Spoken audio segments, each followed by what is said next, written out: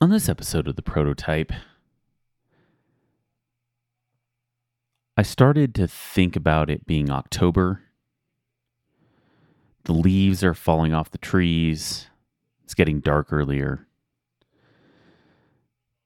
It just feels a little spookier this time of year. It's a little windier.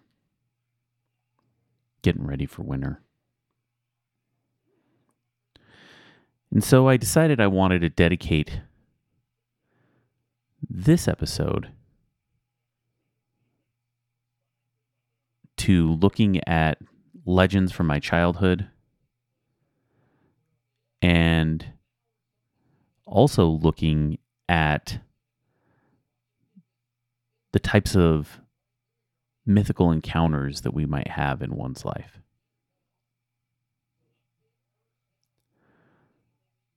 So on this episode of The Prototype, you can join me in the journey of trying to look at legends and mythical beasts.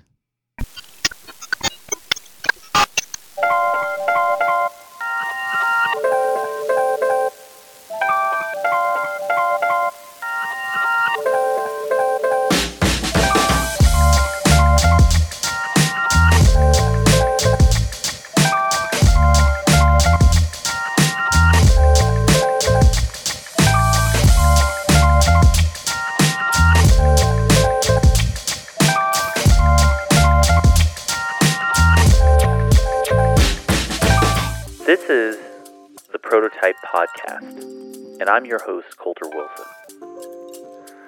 On this episode, we're going to dive in to the world of mythical beasts and legends, because this is the Prototype.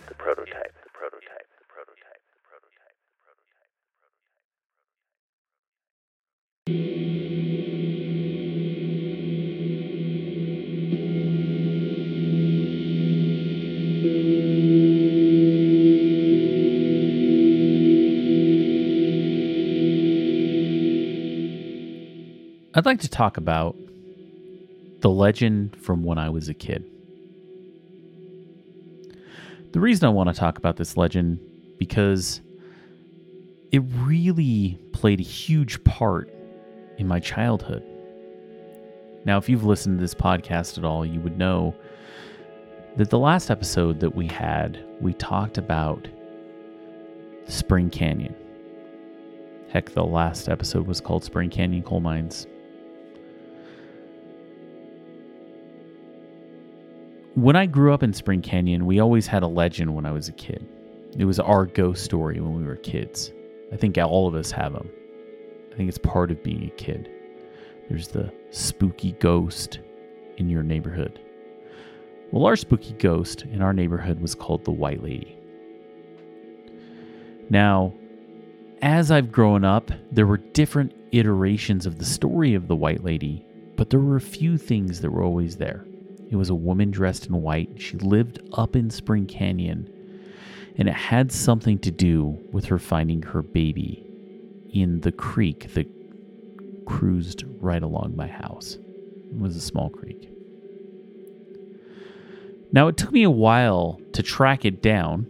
It took me about 30 seconds of a Google search to find information on the White Lady. And it's funny because this is the story that I heard, and let's talk about it in the context of history. And the story goes like this. Spring Canyon, as you know from our last podcast, started around the early 1900s. The first mines were in the late 1800s, but really took a peak around 1910, moving all the way into the 1950s until the mines disappeared. Somewhere around 1910, they would go to all these other countries. Think like Czechoslovakia, Russia, Italy, Spain. They would hire immigrant labor to come over and work at Spring Canyon in these mines. They would say, in America, the streets are paved with gold. You're going to have a house. You're going to have furniture. You're going to have everything that you need. I see you live in poverty here. Come to America. We'll pay you well. In all reality, it was cheap immigrant labor to mine coal. Most of them came through Ellis Island. That's where my great-grandfather came to America through. Straight from Italy. Went over to Carbon County, Utah, where they worked in coal mines.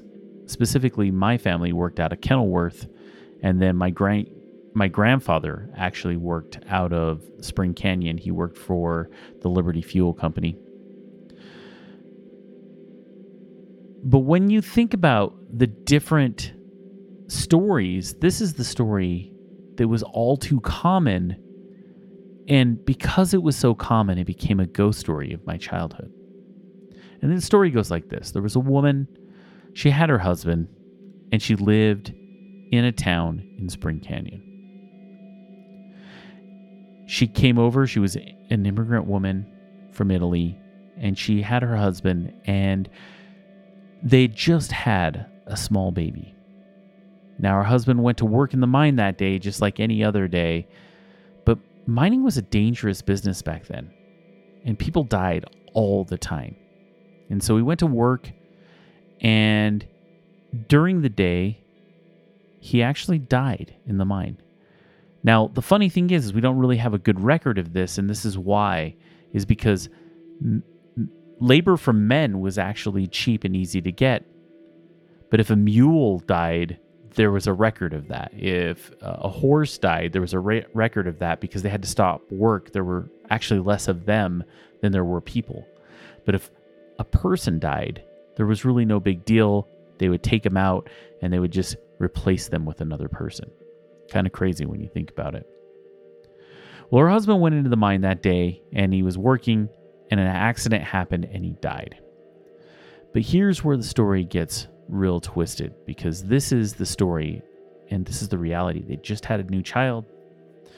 She was distraught that her husband had just died. She's in a horrible place, and she's got this brand new baby.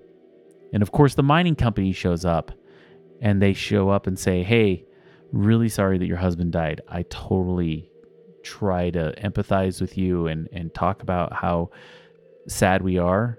But because your husband died, he's no longer an employee of the mine. And so you actually have nowhere to live. At this time, if you worked in the mine, your housing was provided by the mining company, and as well as your food and really just all of your being. And so with that, you also don't have a place to live for you and your brand new baby. And so the white lady, as she became known, walked up to the mining office to talk to the bosses. And as she got to the foreman, she said, look, I have nowhere to go. What are you going to do for me? And they're like, well, there's nothing we can do. You're not an employee anymore. You've got to leave. And she went back, grabbed her baby because she had nowhere to go, nowhere to live, no family, no nothing. And she went down to the creek that flowed by my house as a child. And she drowned the baby because she had no way to provide for it. Now she's lost her husband. She's just murdered her baby. And she walked back to the mining office wearing a white dress, the dress she wore on her wedding day. She climbed up to the second story balcony. She put a noose around her neck and she hung herself. And she hung there. Now, when I was a kid, we talked about the fact that the white lady wearing nothing but white would walk through the creek looking for her baby. And the story that I told when I was a kid was something more of kin, that there was a flood that happened in the creek and it washed her baby away, and she was always there looking for it. But it didn't matter. There was always the baby. There was always the woman. And that was part of the legend. A legend I know kids in Helper, Utah still tell today.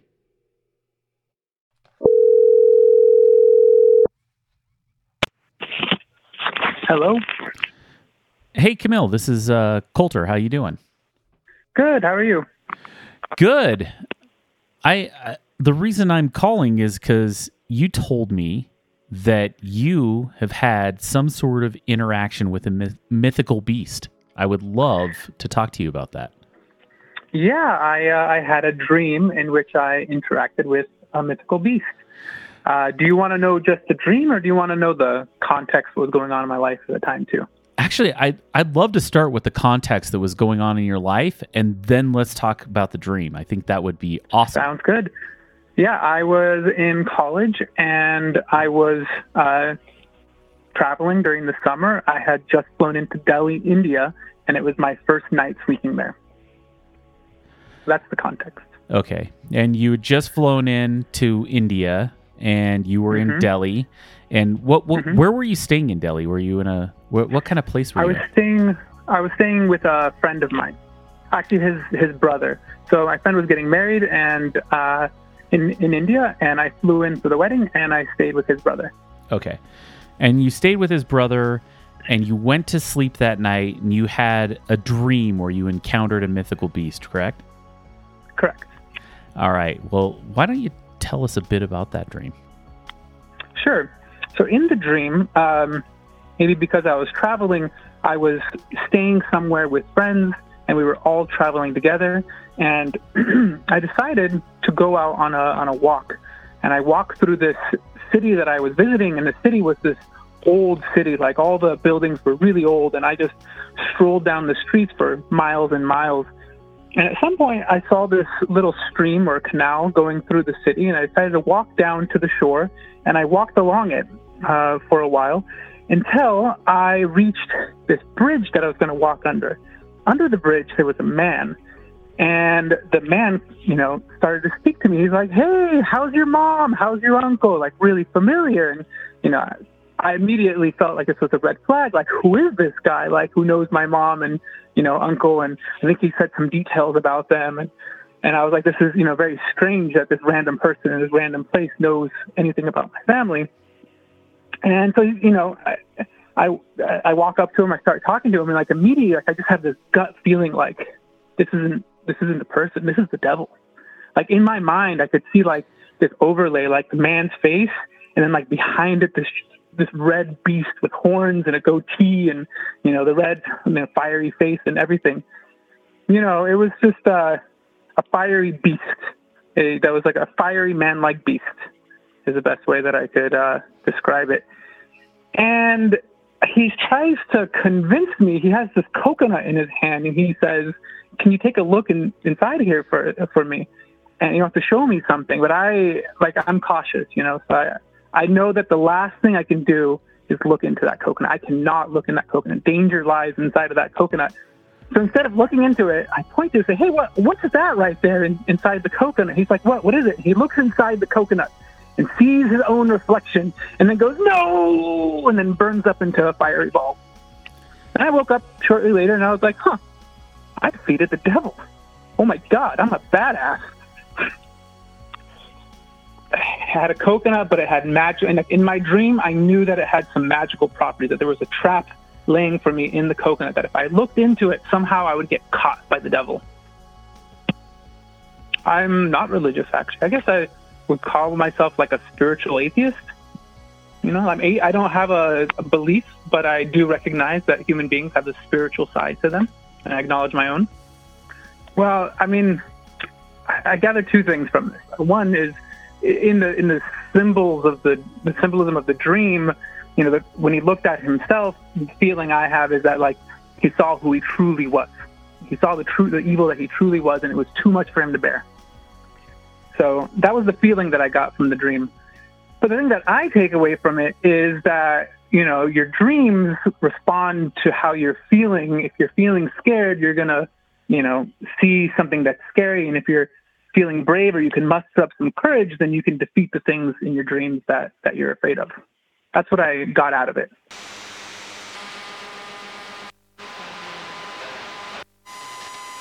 Generally dry day on Wednesday with sunny periods. However, there may be more cloud in the southeast where it will be breezier. After a chilly start, it will be mostly dry on Thursday with some sunny spells. However, it may be rather cloudy in the southeast as you may will arrive in the north later in the day.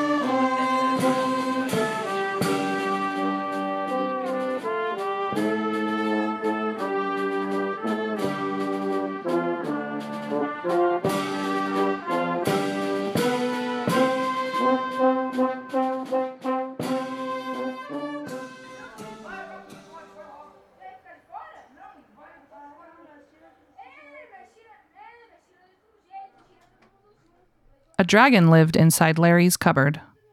At nights, it would push open the doors with its little green snout, then fly out, gathering up loose change from down the side of the sofa, from coat pockets, from the sill by the door, that is to say, wherever change could be found. The dragon would sniff it out and collect it. The dragon, a dragon that stood on two legs for the most part, and looked much like your memory of a gargoyle, would gather up the coins, filling its arms until heavy, then take it all to its roost in the cupboard, where it would settle onto the new treasures, curled up, and guard them fiercely. A dragon lived inside Larry's cupboard.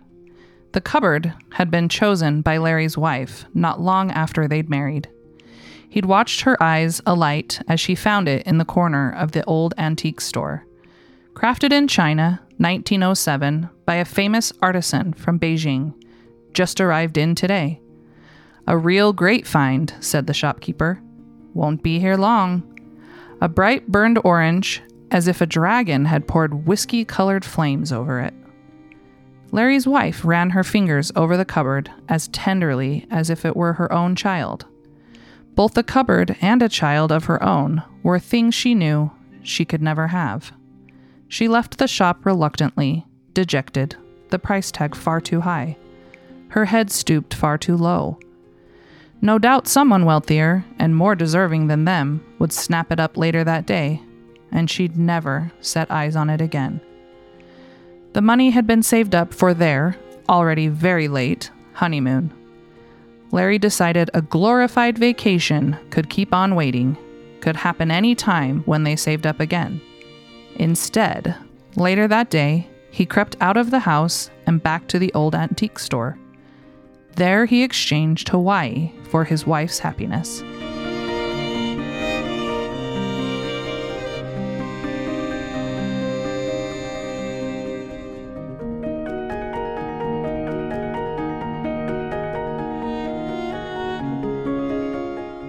There was a demon growing inside Larry's heart. He'd turned to gambling and to drink when his wife had been diagnosed. A distraction from his own pain, he'd supposed. The pain he knew lay ahead. He wasn't a very good gambler, but he found he was an excellent drinker. Sadness crept into the house like an afternoon shadow had never left, just set deeper as she grew sicker and weaker. Then, once she was forever gone, the house became dark, even in the brightness of the midday sun. He gambled and drank harder, blacked out in corners of the house or in the overgrowing garden beneath the cold tombstone clouds. Soon, he knew, either the unpaid bills would kill him or the drink would. He'd prefer it to be the drink, he decided. It was 2 months later, Larry found the letter from her, the same day the dragon moved in to her beloved cupboard. He read it, then did so again and again, and stained it with tears until the ink ran and the paper softened. The note simply said, "I love you." It was old.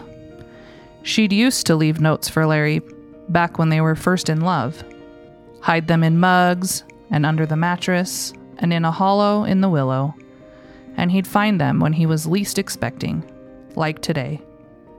"I love you," it said. It spoke to the man he'd been back then, not the man he was now. Full of hope and happiness, not sour and yellow-eyed and nearing bankruptcy. He wanted so badly to be that man again, the man his wife had loved preciously, furiously. The dragon moved in that same night, and every night from then on, it would gather all the change in the house and roost itself upon it, guard it from Larry with its flaming breath, the same bright, burning color of the cupboard, of his wife's soul. It would not let him waste this money, not let him harm himself with it either. Instead, it would protect it until there was enough to spend on this month's mortgage, or on the electricity, or water, or on lilies for her grave sometimes, when he could bear it. There was a dragon inside Larry's cupboard, and there was a flame now burning inside Larry's heart that had killed the demon, that kept Larry at least a little warm, even on the coldest, darkest nights.